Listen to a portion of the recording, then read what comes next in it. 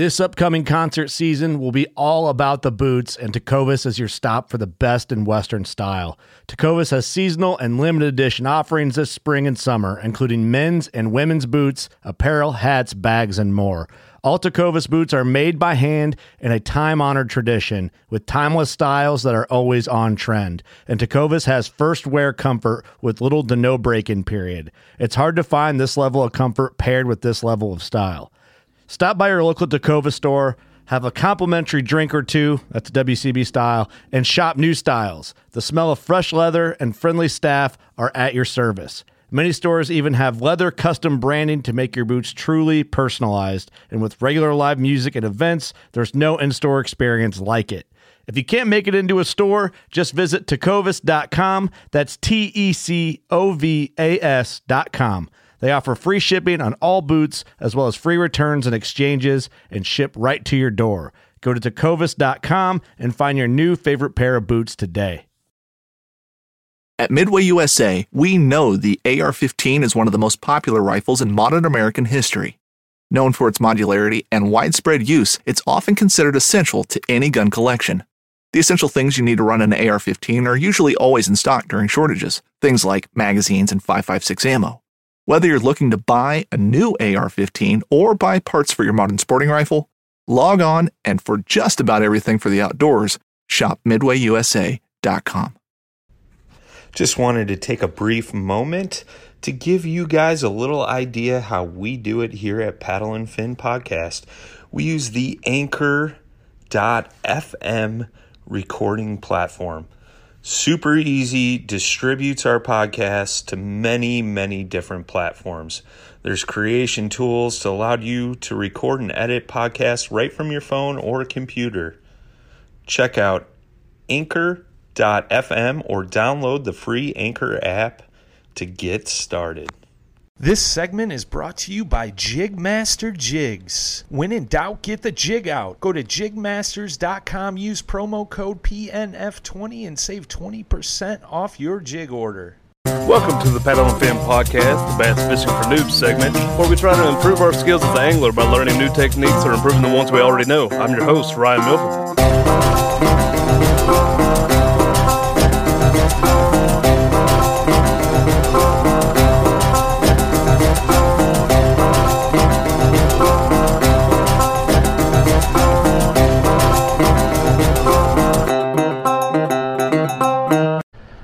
Welcome to the Bass Fishing for Noobs segment of the Paddle and Fin Podcast. I'm your host, Ryan Milford, and today we're here with an old buddy of mine I ain't got to see in a while, Brian Andrews.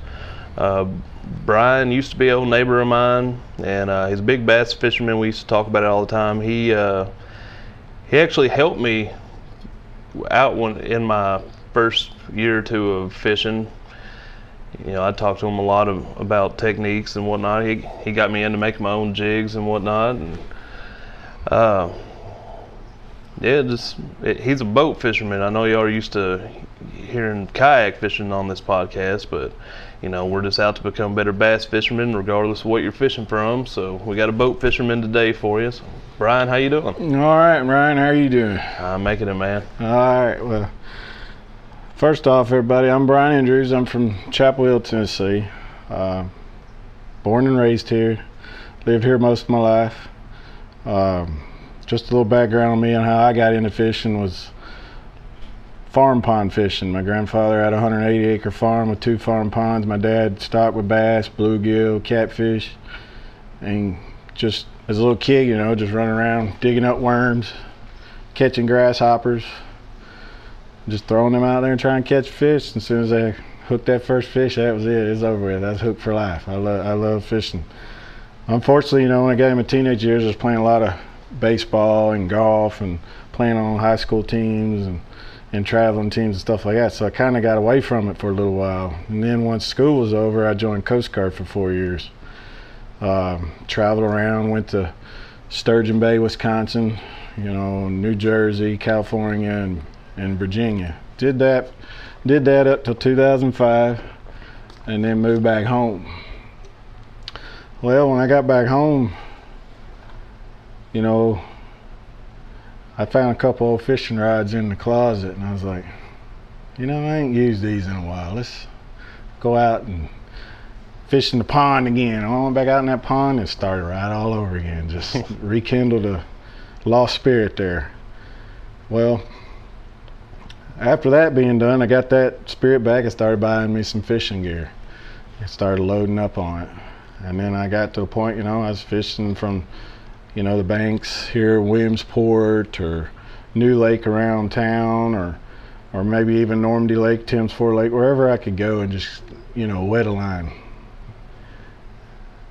And then I just realized, I got to get out on the water. I got to get out there where the fish are at. Yeah, I can catch some from the bank, but I want to get out there where the big ones are at and play. So I broke down and bought my first boat. It was a challenge at first, learning the ins and outs of running the trolling motor and learning the depth finders and things like that. But after a little practice and a little bit of patience, it started coming together.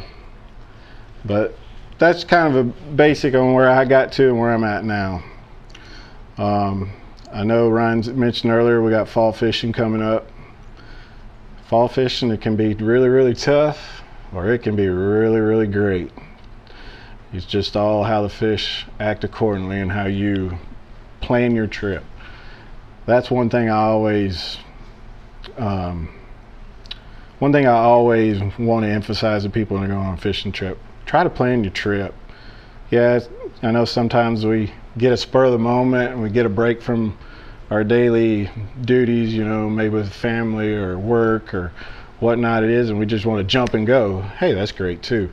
But if you can plan your trip, you can probably make your fishing experience a little bit more enjoyable, knowing that, hey, I planned this together, I got this set forth. And with that, we'll go over a few things here in just a minute on what we can do to plan that fishing trip just a little bit better. And I'll give you a few pointers, few ideas that I have that I've learned catching fall fish. One thing about fall fish, they're on the move. They're always constantly moving. So if they're moving, then you're going to have to move. So I'm not saying you're going to have to run 100 spots a day. I'm just saying you're just going to have to be adaptable to what they're doing. And you're going to have to pick up on that. As soon as you can catch 2 fish in a row, you got a pattern. Once you got a pattern established, you can run that pattern for most of the day until the conditions change. Once the conditions change, then you might have to reestablish a second backup pattern. So with that being said, like I said, the fish are on the move. And the reason they're on the move, they're following the bait fish. They're following the forage. And the forage is, when the temperatures start to cool down, they're going to start migrating to where they're going to find warmer water. And when that happens, the warmest waters you're going to find in the back of creeks, the shallows, the areas like that, because the deeper water, it's starting to get what they call a fall turnover. The lake turns over a little bit, and some people, that discourages them a little bit. But don't let it discourage you. It basically, whenever you get a fall turnover, it keeps fish shallow too. I'll fish shallow when there's a fall turnover. You won't notice it much. You might notice a discoloration in the water. You might notice a temperature change on your graph, if you got a graph on your kayak or your boat. If you notice that, like I said, target the backwater areas where you'll find the forage trying to congregate to get to warmer water, especially when you get a real cold front come through. When it drops from 72 in the middle of the day and overnight, you get 4 nights in a row where it's in the 30s, low 40s, you're going to get a drastic water change. So like I said, you're going back to fish and forage.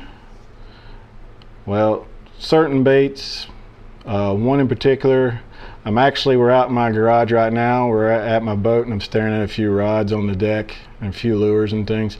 One that's sticking out to me the most is a spoon. That's probably one of the best imitating bait fish baits there are. And on top of that, you can fish it as shallow as a foot by burning it real quick back to the boat, just waking it just under the surface.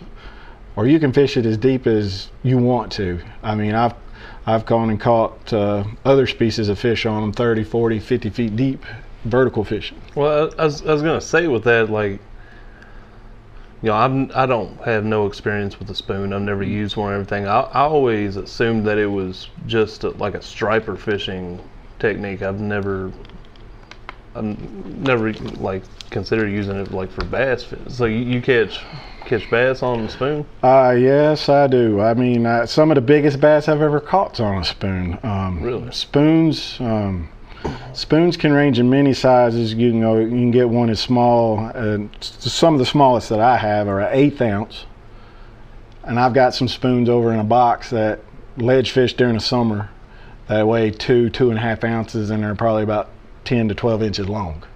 So 1/8 ounce, you're probably looking at about 1.5 inches, 2 inch long spoon, up to a 2.5 ounce spoon, 10 to 12 inches long.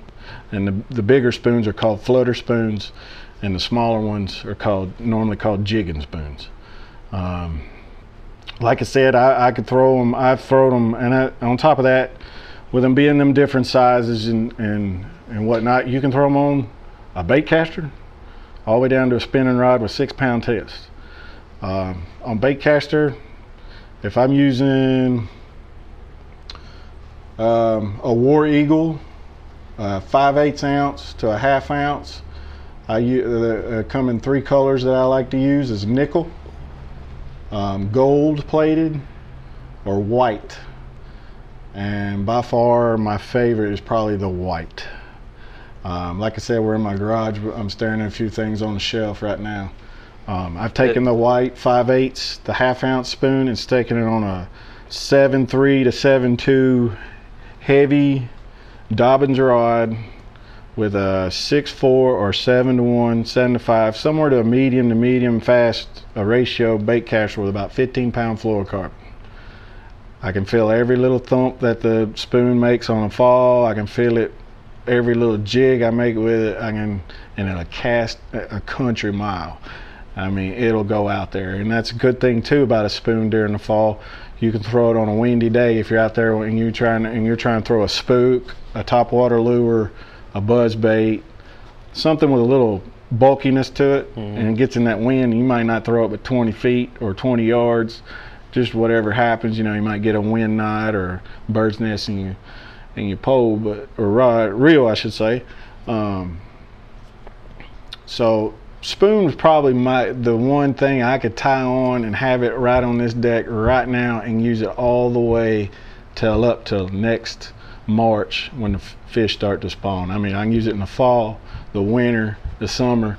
The only time you don't ever use a spoon is during the spawn when the fish are up on the banks laying their eggs.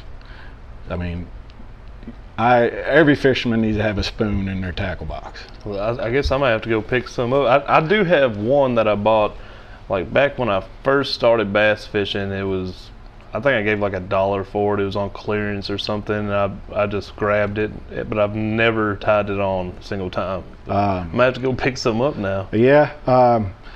Not only do those spoons come in all those different shapes and weights and things, they come in different styles. One I'm looking at right now is a smooth. It's just got a smooth finish to it. It's going to give it's going to give some flash, and it also has a little feather treble hook on the end.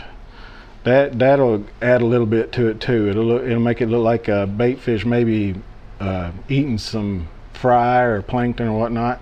It just gives it that extra attraction to a fish. On top of that, I said that one has a smooth finish. Some of them have a hammered finish.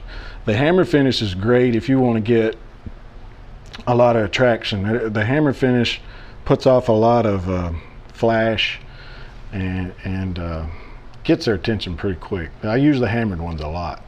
On days like today where it's real sunny right now, but hardly any clouds in the sky, I like to use the silver one, the nickel one.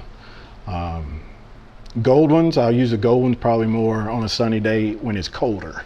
It seems like that gold on any lure, not just a spoon, during the winter time, at colder water, that gold just sticks out more. I don't know if it's because the bait fish just turn a gold or tint during the winter or what it is, but that gold on a sunny day during the colder months or your backside of your fall fishing, the gold kind of sticks out. As far as the white, like I said, the white's my favorite. White, I could use it in overcast, rainy days or sunny days, but when I get that overcast and I get that rainy day going, I got that white spoon on, I know I'm probably going to put about a 4 or 5 pounder in the boat. I mean, and on top of that, it catches smallmouth, spots, largemouth, and some of y'all, if you're in the big waters, you know, don't be afraid. You might hang a 10 to 20 pound rockfish or two on them also. I've caught many of them on those. They're a fun fight, that's for sure. Just make sure you drag set. But that's one lure right off the top of, you know, every angler needs to have a spoon in the boat. Like I said, you can use it year round, fish it to a foot deep, burning it, you know, back to the boat, or you can fish it, jigging it deep, and it works really good on channels. When you get the creek channels, you find a little drop. That's usually where those fish are going to be hoarding them fish if they're not hoarding them up against the bank, because they're going to use that channel bank, as a pinch point to get what they want. And you hop that spoon right in that area where they're at feeding, just hold on. So that's probably one right off the bat for me, is a spoon. Definitely a spoon. Well, that's definitely interesting, because I have no experience with the spoon, and that made me very interested in that. Something we talked about before we started recording is, and I never really thought about this till you said something about it, is you were saying learn how to catch other fish and you'll learn how to catch bass better. Oh, yes. So I asked you to, I was like, hey, hold on, save that for the podcast. Okay. Let's talk about that a little more for the listeners here. Okay. Basically what I was going over with Ryan was, if you can learn how to catch bluegill, crappie, yellow bass, white bass, people call them stripers, whatever, those fish live with those bass, largemouth and smallmouth too. And of course the largemouth and the smallmouth, they're going to eat, they'll eat the bluegill. And if you get a big enough largemouth, not necessarily maybe a smallmouth as much, they'll eat them crappie if they're eatable size, you know, 5, 6, 7, 8 inch, they'll eat them. I mean, I've been around, you know, the old fellers up there at the store early in the morning drinking their coffee, telling me how they went over to lake and fished from dock, and they're pulling up about a 10-inch crappie. They, oh yeah, it's going to skillet, and then all of a sudden about a 6-pound largemouth comes up there and takes it from them. I mean, so it does happen. So getting back to what, you know, with that, if you learn how to catch those fish and you learn their movements, and you learn where they go, when they go, and why they go there, you'll find more bass. Now, I'm not saying you're going to go out and find 100 bass, but you might find 1 or 2 extra bites in your day, and you might find you a big bite. You might find you a 6-pound largemouth or a 4.5-pound smallmouth based on you learning those other fish. It's kind of hard to learn the shad because, you know, they're so small, it's hard to catch them, you know, learn where they go. But eventually you'll learn them, like I said earlier, in the fall transition part there, they're going to migrate towards the shallows once the water gets cooler because they're looking for warmer water. And then when it gets so cool, they'll run deep during the winter. But, you know, for me, I've been crappie fishing more here as of late, and I've been doing some more bluegill fishing with a friend of mine that he loves to panfish, and I've learned a lot from him, and just learning those little things from him and where those fish go and why they bed where they bed and how they bed. Like I said, those bass, when they go up there in bed during the springtime, them bass will be up there after they're done bedding. They'll be trying to pick off a free meal. And then that's like I said, if you know where those bluegill are bedding and you know the bass are off bed,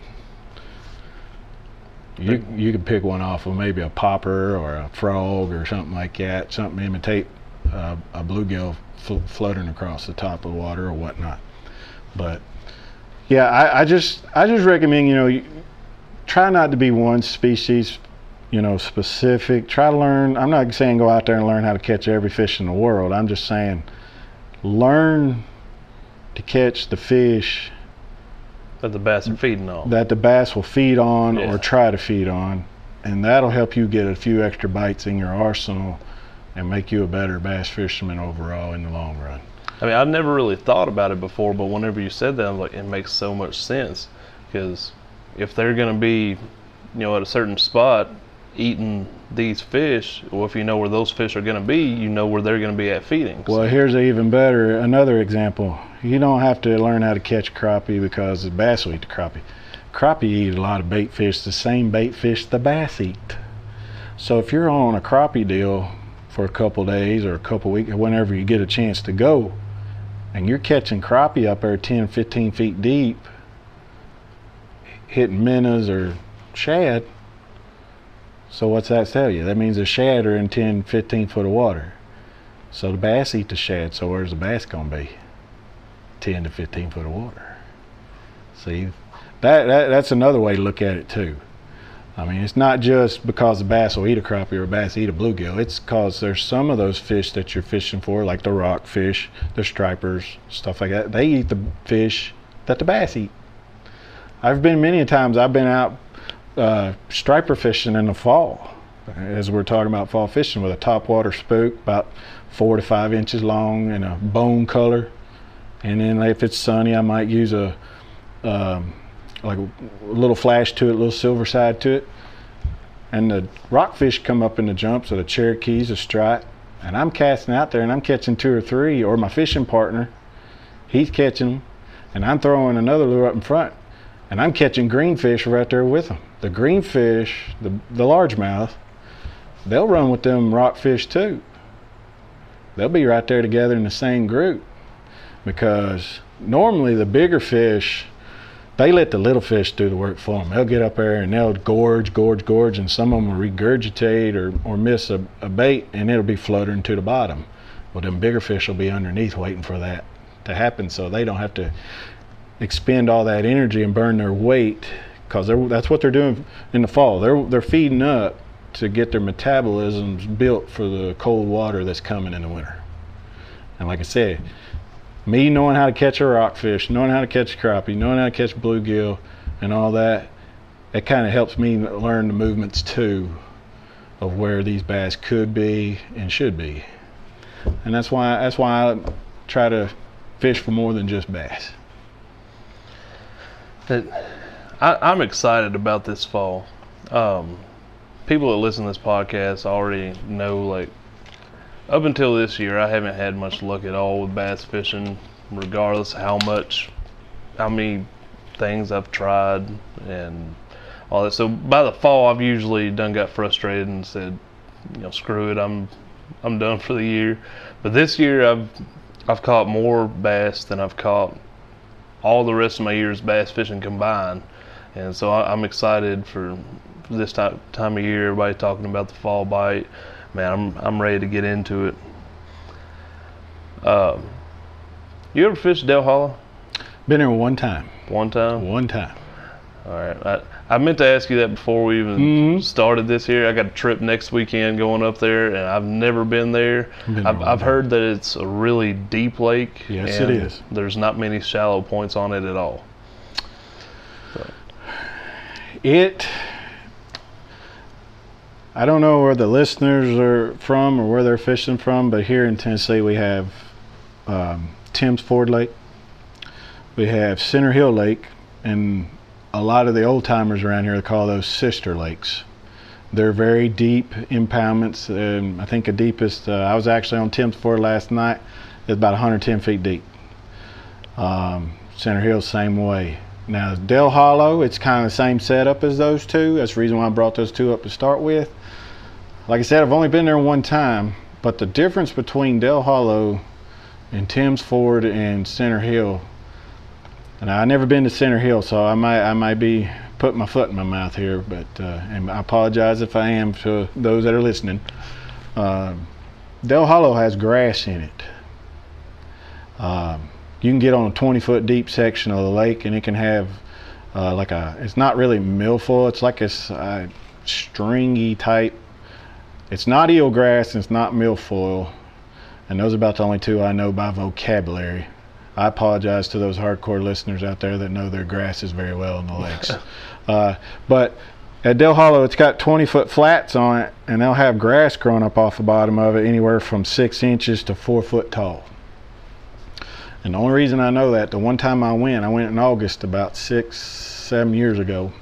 I was throwing Carolina rig out there on the flat, but the little depth finder I had at the time didn't show the grass very well. Every time I reel it in, my 3/4 ounce weight had a big old glob of grass on it. I'm like, okay. Well, at that time, it was August and it was super, super hot. So the fish, they're kind of out suspended a little deeper than what I had brought to fish with. Like I said, I was basically there just for a camping trip. I wasn't there for a fishing trip. And with that grass being in that lake like that, it filters the water really, really well. And a couple of spots I fished in, it was showing on my depth finder 15 feet deep, and it looked like I was looking in 2 foot of water. I could count every pebble on the bottom. I've heard it's a very clear lake. It's very clear. So some tips on the, fishing a lake like that when it's clear like that: small line, smallest you can get away with. For me, I'd probably be 6 pound, maybe some 8 pound test. I know there's some hardcore guys out there, they'll use 5 pound test. I ain't feeling that lucky. Well, that lake is known for the world record smallmouth. I believe right around a little over 11 pounds. There's a website, I think, on the U.S. Army Corps of Engineer, or better yet, just Google Dell Hollow Lake. There's been several tins caught out of it. It's got muskie, walleye. It's got some of the biggest red ear sunfish you'll ever see, some 2 to 3 pounders in it from what I've understood. I've never, like I said, I've only been there one time. If my old man found out there was a big red ear fish in there, we'd be going just about every other weekend. That's how much he loves the red ear sunfish. Or some of y'all call them strawberry brim. But for one thing, it's clear lake, you need to use some clean, clear line. Going back to what I mentioned a minute ago, the spoon.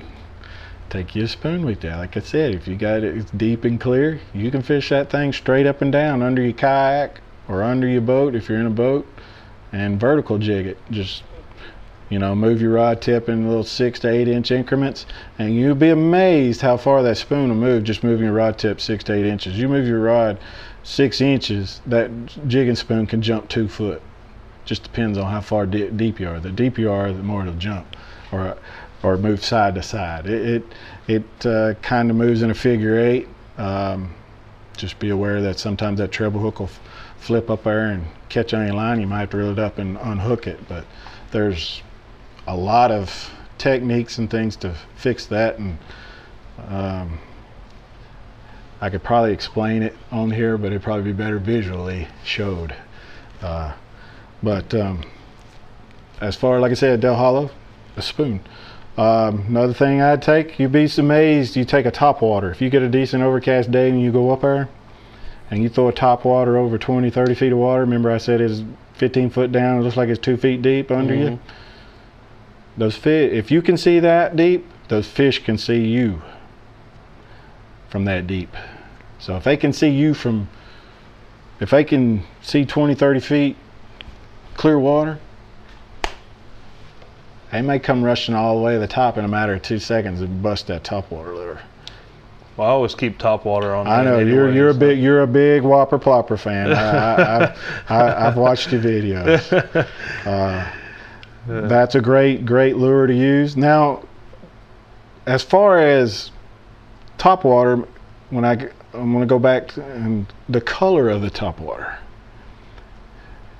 A clear natural looking top water will probably work better because the water's clear. It's going to look more natural to the fish. Now, if you get a little chop on the water, you get a little ripple, yeah, you could probably get away with throwing a more solid color like a bone or like a sexy shad type color with a little ripple on it. Yeah, because what that's going to do with that shine, the sun or it reflecting the sunlight, the ripples are going to help break that up, and that's not going to give that fish a good look at your lure, and it's going to make them get a little more curious and come look at it. So they can come up. Now they may be a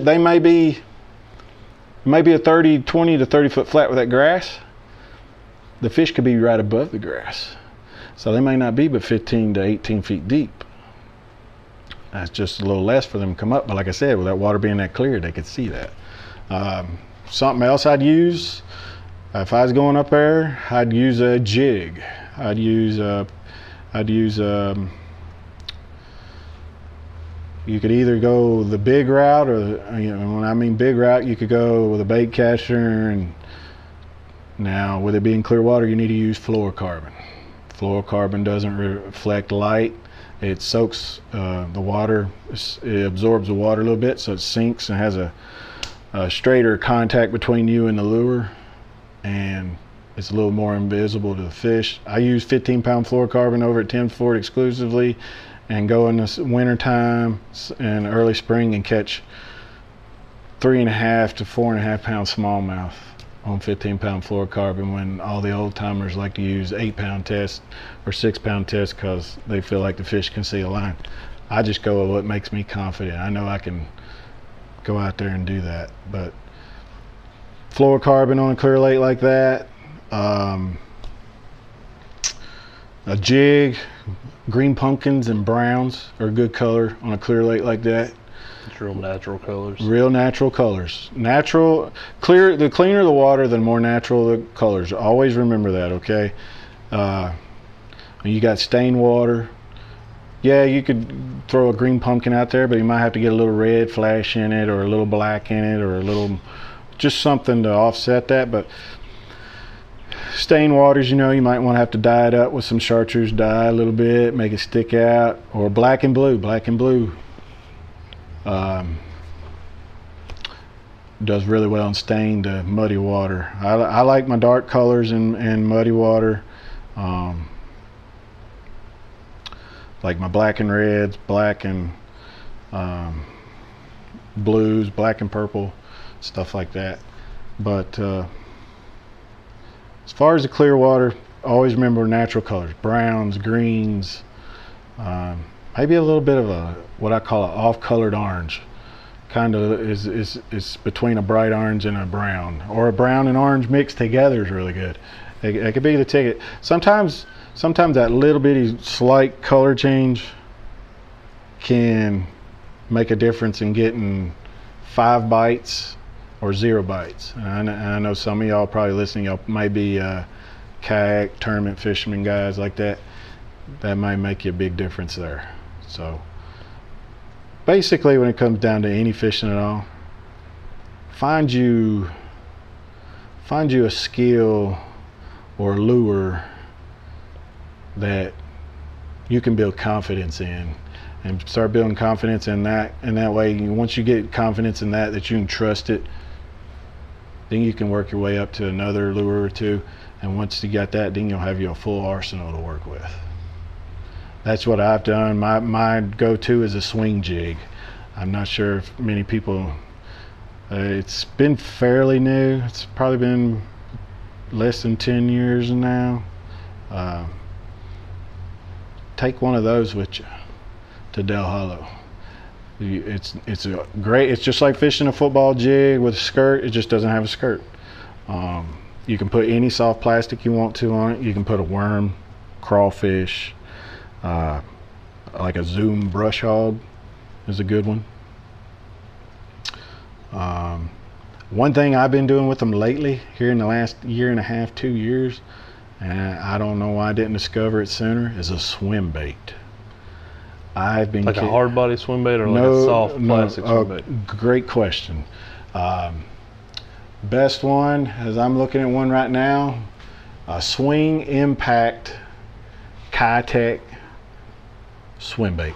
We had one of our other hosts on here just last week talking about the Keitech swim bait, but he was talking about river fishing. He don't do a lot of lake fishing, so he's not real good at it with that. Okay. But before we get into that, let's take a quick commercial break, and we'll be right back. What's up, boys and girls? Just wanted to take a quick minute to talk to you about the Paddle and Fin gear. If you haven't seen it yet, go to paddle_and_fin.com. Go click that store tab at the top. Check out the store. We got tons of t-shirt designs, long sleeves, hoodies, phone cases, you name it, it's on there. Give it a gander. All right, welcome back, everybody. Before the break, we were starting to get into the Keitech swim baits a little bit. Josh Eldridge talked about it last week on the episode, but he wasn't real good with the, he said he wasn't too familiar with fishing it on the lakes. So we might be able to get Brian here to give us a little insight on the lake side of it. All right. Back to what I was mentioning in the previous segment was here in the last year or so, I've been fishing swing jigs for pretty much since they hit the market, and I've been fishing the brand name ones and here in the last few years I've been pouring my own. And what's great about pouring your own stuff, you can modify it to what fits your fishing style. And this swing jig that I've been making them with the smaller hook than what you can get on the shelf. And I've been fishing a Keitech swim bait, 3.8 inch. Now I'm gonna have to keep the color on the little down low. Somebody might get mad at me. Been fishing that, and I've been fishing it during the winter. I've been fishing it during early spring. Like I said, once fish go on bed, I kind of get away from it. And then when the fish go post-spawn, I basically fish it all the time.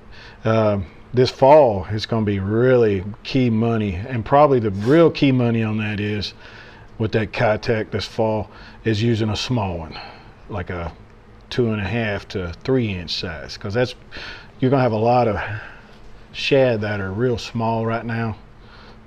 That's why it's real tough to catch them during the month of August and September, because that's what the fish are feeding on. They're fishing on them smaller ones because they're easy to get to. Eventually they'll transfer over to like the 3 to 4 or 5 inches once we get further into the fall, but the early part of the fall they're going to concentrate probably on the smaller ones.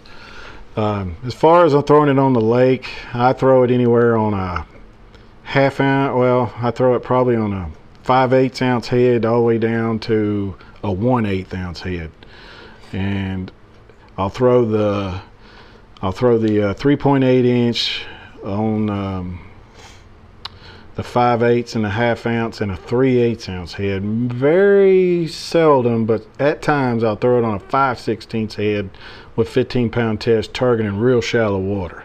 If I know them bass are just cruising up there 2 to 5 feet deep, because I don't want to get too heavy throwing it that shallow, or I'm going to dip, my swing jig's going to dig too much and I'm going to get hung up all the time. Well, another good thing is too, you got more woody cover closer to the bank from fall downs and stuff like that. If you throw a smaller, lighter head, it tends to glide through that wood a little better than a bigger one. The swing jigs are best known for gliding across rock. If you're ever curious of how all the swing jig stuff started, go on YouTube or Google and type in, well, maybe not on Google, you might come up with something you don't want to see, but it's called bottom bugging is where the original term for it. And Tommy Biffle is the one who created this. He's was a Bass Elite Series angler a couple years ago. Now he's on the Major League Fishing Tour, Bass Pro Tour. But as far as where to catch them on the lake with those type swim baits, Ryan, I'll just start off wintertime. I go look for channel swings, main river channel swings. I'll go get me a map, or use my map chip and my depth finder, and I'll find where the main river channel swings up to a long point, where that point kind of dips down into the channel swing, and there's one particular point near the dam over at Tins Ford. My brother and I was fishing over there this last winter, and we probably fished almost half a morning, hardly got a bite, and we was throwing around some crawfish imitate lures and stuff, and he said, you know what, I'm going to pick up his swim bait. I put swim bait on, found me a point out there, swinging it. I ended up catching almost a 12-pound of smallmouth out of 3 fish, three keepers over there. They were a little skinny in size. Tins Ford tend to run a little skinny, unlike down towards Del Hollow or Wheeler or Wilson Lake, places like that, Pickwick. They got their smallmouth tend to be more of a what we call a football type. Over at Tim's, they seem to be a little skinnier, but they'll get football size over there too. You just got to catch it just right. But that's what I like to do during the wintertime there, is find me a long point that kind of dips off into a channel swing, and they'll congregate there in little schools. We ran that pattern one day, and I think that day we ended up with our best 5 smallmouth being right at 17 pounds. And we caught that with less than half a day to go. So we wasted half a day trying to figure them out, and then the other half of the day, in a matter of like 4 or 5 hours, we ended up catching almost a 20-pound bag of smallmouth. We probably would have got them on earlier in the morning. We might have got there, but that's just one way you can do that there during the wintertime with those. Springtime or early springtime, when the fish are pre-spawn, find you adjacent flat to a spawning pocket. A point or two to a spawning pocket. They'll load up on that. The largemouth, I do catch them largemouth on them. I fish Lower Hill Lake. It's a TWRA lake down near Lawrenceburg, Tennessee. I've caught some 6 and 7 pound fish over there on them swing jigs with either the Kitech swim bait or a Zoom speed crawl on the back of it. They work really, really, really well. Summertime, if I get a chance, I'm out at Kentucky Lake, Gunnersville, Pickwick Lake, Wheeler Lake. Those places got ledges. Get into the ledge fishing where you can go catch, you can go catch 100 bass off of one ledge, averaging 2.5 to 3 pounds, or you can get on one ledge and catch 5 that weigh all 5 pounds or bigger. You take that Kitech, I should say, and you could pair it up with a bigger hook, say like a 4 or 5/0, and put like the bigger one on there. Like I believe it's a 5.8 in that range, 6-inch long. Throw it out there, reel across those ledge mussel beds. Hold on. That's all I can say is hold on, because if you get like I said, a school of 4 or 5 that are weighing 5 pounds or bigger, they gonna try to pull that sucker out of your hand. And when you set the hook, it's gonna feel like you done hung a stump. You're gonna have to so that's one way you can do it during summertime. And of course, back to the fall, I said main river earlier, and I want to emphasize the difference between the two. You want to get in the creek channels right off the main river, and those little swings, where in the main river it might have been 40, 50, 60 feet deep. You get in the creek channels, it could be anywhere from 8, 15 to 20 feet deep. And you get in those little channel bends or swings. If you find a swing with a hard patch of gravel, or maybe, like I said, shell beds on it, you throw that Kitech 3.8 in there and just reel her across there, bam. Or if you want to get a little more finesse with it, they're not biting very good, you take your little 1/8 ounce head, 1/4 ounce head, somewhere in that range, put you a little 3-inch to 2.7 5-inch Kitech on there. That's just a few general broad ways you can fish a river, or the main rivers like Tennessee River, or a big lake like Thames Ford, Normandy, Del Hollow, Percy Priest, stuff like that. That's basically just the over general knowledge of what I've learned in the last 1.5 to 2 years fishing the Kitech on the lake. Man, I'm probably gonna have to pick some of those up before I go up there to Del Hollow. I think I actually still have some of those swing jigs that you made me a long time ago. Well, I've got plenty more, so if you need something before you go, I'll give you a handful. Might have to take you up on that. All right, so I got a couple questions I usually ask my guests that I have on here. I should have gave you a heads up about this ahead of time, but I didn't. But one of the questions, the first one I like to ask is, you got a brand new bass fisherman. Okay. You know, never went bass fishing before in their life. They come up to you, let's say, they're going to go to Bass Pro, Cabela's Academy, wherever they're going to go. They're going to pick up 3 lures to help them get started bass fishing. And they ask you, what 3 lures should they pick up? What are you going to tell them? Well, I'm going to tell them you need to pick up, probably, if it was me, I'd pick up a lure for each depth of the water column.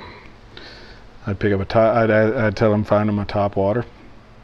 Now, top water could be a popper, a Sarah Spook, a walk the dog type action lure, or frog, Whopper Plopper. Whopper Plopper, or a buzzbait. And then they say, okay, and then they probably ask me, well, which one should I get? Because you said 1, but I just give you 5. Well, I would ask them, what kind of lake are you going to fish the most? Are you going to fish a lake that's got a lot of grass? If you are, frog, something that's going to glide through there and not get hung up in the treble hooks. If you're going to fish a clear water lake, like you said, Dale Hollow, Thames Ford, or maybe a river system with very few little grass, then we would go with a treble hook route, maybe a Whopper Plopper or a Walker Dog type. That's how I would help them figure out which top water there. Second, I would try to get something in the mid depth range. We could go crankbait, like an 8 to 12 foot diver, but that's a great lure. Don't get me wrong, I love my crankbaits, but if you got a jig, you can fish that jig just about anywhere you want to. You can fish shallow, medium, and deep, depending on what weight you get. Good general rules, about 3/8 to 1/2 ounce. You can fish shallow as a foot or as deep as 20 foot. You just got to slow down. So that right there, second one, I tell them get a jig, because actually that's going to add more to their arsenal than it would if I was just to tell them get a crankbait and just sit there in that one depth. All right, and then the third, probably another lure that you could probably fish different depths. So first one was a top water, second one was a jig, so that's a bait fish and bluegill crustacean type imitator. Probably it's a tough one on the last one. I'm going to say, for me, it's been around forever and it's worked since forever. And you can fish it deep or shallow, depending on how slow or fast you fish it. Spinnerbait. Simple enough. Yes, I didn't say a worm or brush hog or anything like that. I think once you figure out how to use the jig, you'll learn how to use a worm, Texas rig, things like that, because it's almost fished the same way, sort of. It has similarities there. So once you graduated from the jig, you could go get the worm. That's my reason why I didn't say worm or Texas rig or none of that stuff. And the spinnerbait, it's just a great imitator of bluegill, shad, just all around forage. I mean, you got the flashing blades, you can fish it. That's another kicker too.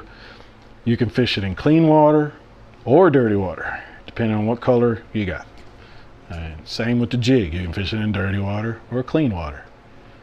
And top water, you could catch some on muddy water on top water, but It's going to take some patience because you got to get that lure real tight to the cover. Because one thing everybody needs to understand is when it gets muddy water, them fish are going to go shallow and they're going to get tight to a piece of cover, a lay down, a log,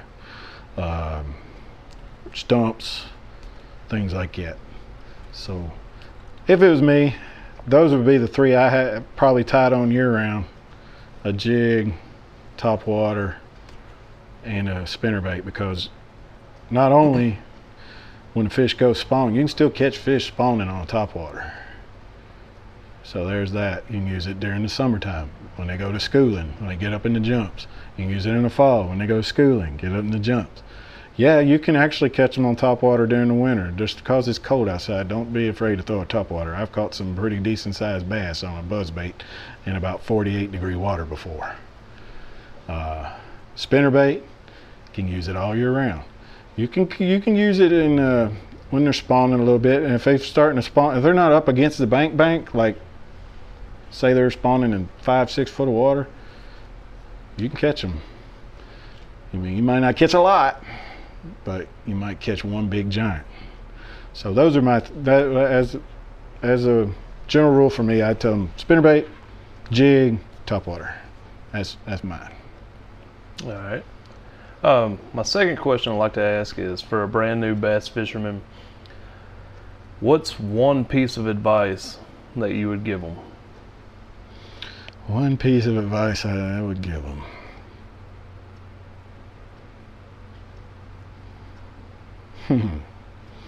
Everybody's got their own little take on this, I guess. I think for me, my advice that I give to myself, and I know a lot of y'all listen to this podcast, Mike Iaconelli, never give up. I live that every time I go fishing. I mean, I get out there and I might not catch a fish all day long, but I don't give up. And then if I catch one fish at the end of the day, if it's 2 pounds, 12 inches, however big it is, I see that as a win because I didn't give up. I didn't go home pouting because I didn't catch anything. That would be mine. I wouldn't never give up. Never give up on anything in life. That would be, always give it your best. That would be mine. I dig that. Well, we're going to start wrapping it up here. Brian, I'm not sure if you have any sponsors or anything. No sponsors you want to shout out? You got any shout outs you want to do or social media you want to plug where people can follow you? Or? Well, I mean, I do have an Instagram account. I mean, it's not huge or anything. It's just, you'll probably find me, I think it's, this shows how much I use it and look at it. I can't even think of my handle off the top of my head. I think it's average_Joe_fishing _in_TN. Or so, I think it's it. Or you can just type in my name, Brian Andrews. You just find Average Joe Fishing in Tennessee, and that you'll see a few pictures on there. I might have a few pictures of some jigs I made or a few fish I've caught. I just reopened that or started that Instagram account here recently. I'll be honest with you, I'm not a super huge fan of social media, but I'm not saying it's a bad thing neither. Just my preference, I guess you'd say. All right. Well, I appreciate you coming on and sharing your knowledge with us and everything. Shout out to some of our show sponsors real quick. We got Rocktown Paddle Sports, Loveland Canoe and Kayaks, Fish Mob Lures, TRC Covers, Jig Masters, and make sure if you order from Jig Masters, use PNF20 to get 20% off your order. We got Hammered Lures, and with Hammered Lures, remember the used plastics recycling program. Save all your used beat up soft plastics, put them in a little baggie or something. Once you get some collected, send them to the address in the show notes, and he's going to melt them down, make new soft plastics out of them, and donate those to Heroes on the Water. If you need to get in touch with the show, go paddleandfin@gmail.com. If you want to get in touch with me specifically, something with this segment, you can do bassfishingfornoobs@gmail.com. Make sure to check out our merchandise on paddleandfin.com. Still got the hats on pre-order. If you're interested in that, you can message us. We can send an email or message us on social media. But other than that, everybody, tight lines and smooth paddling.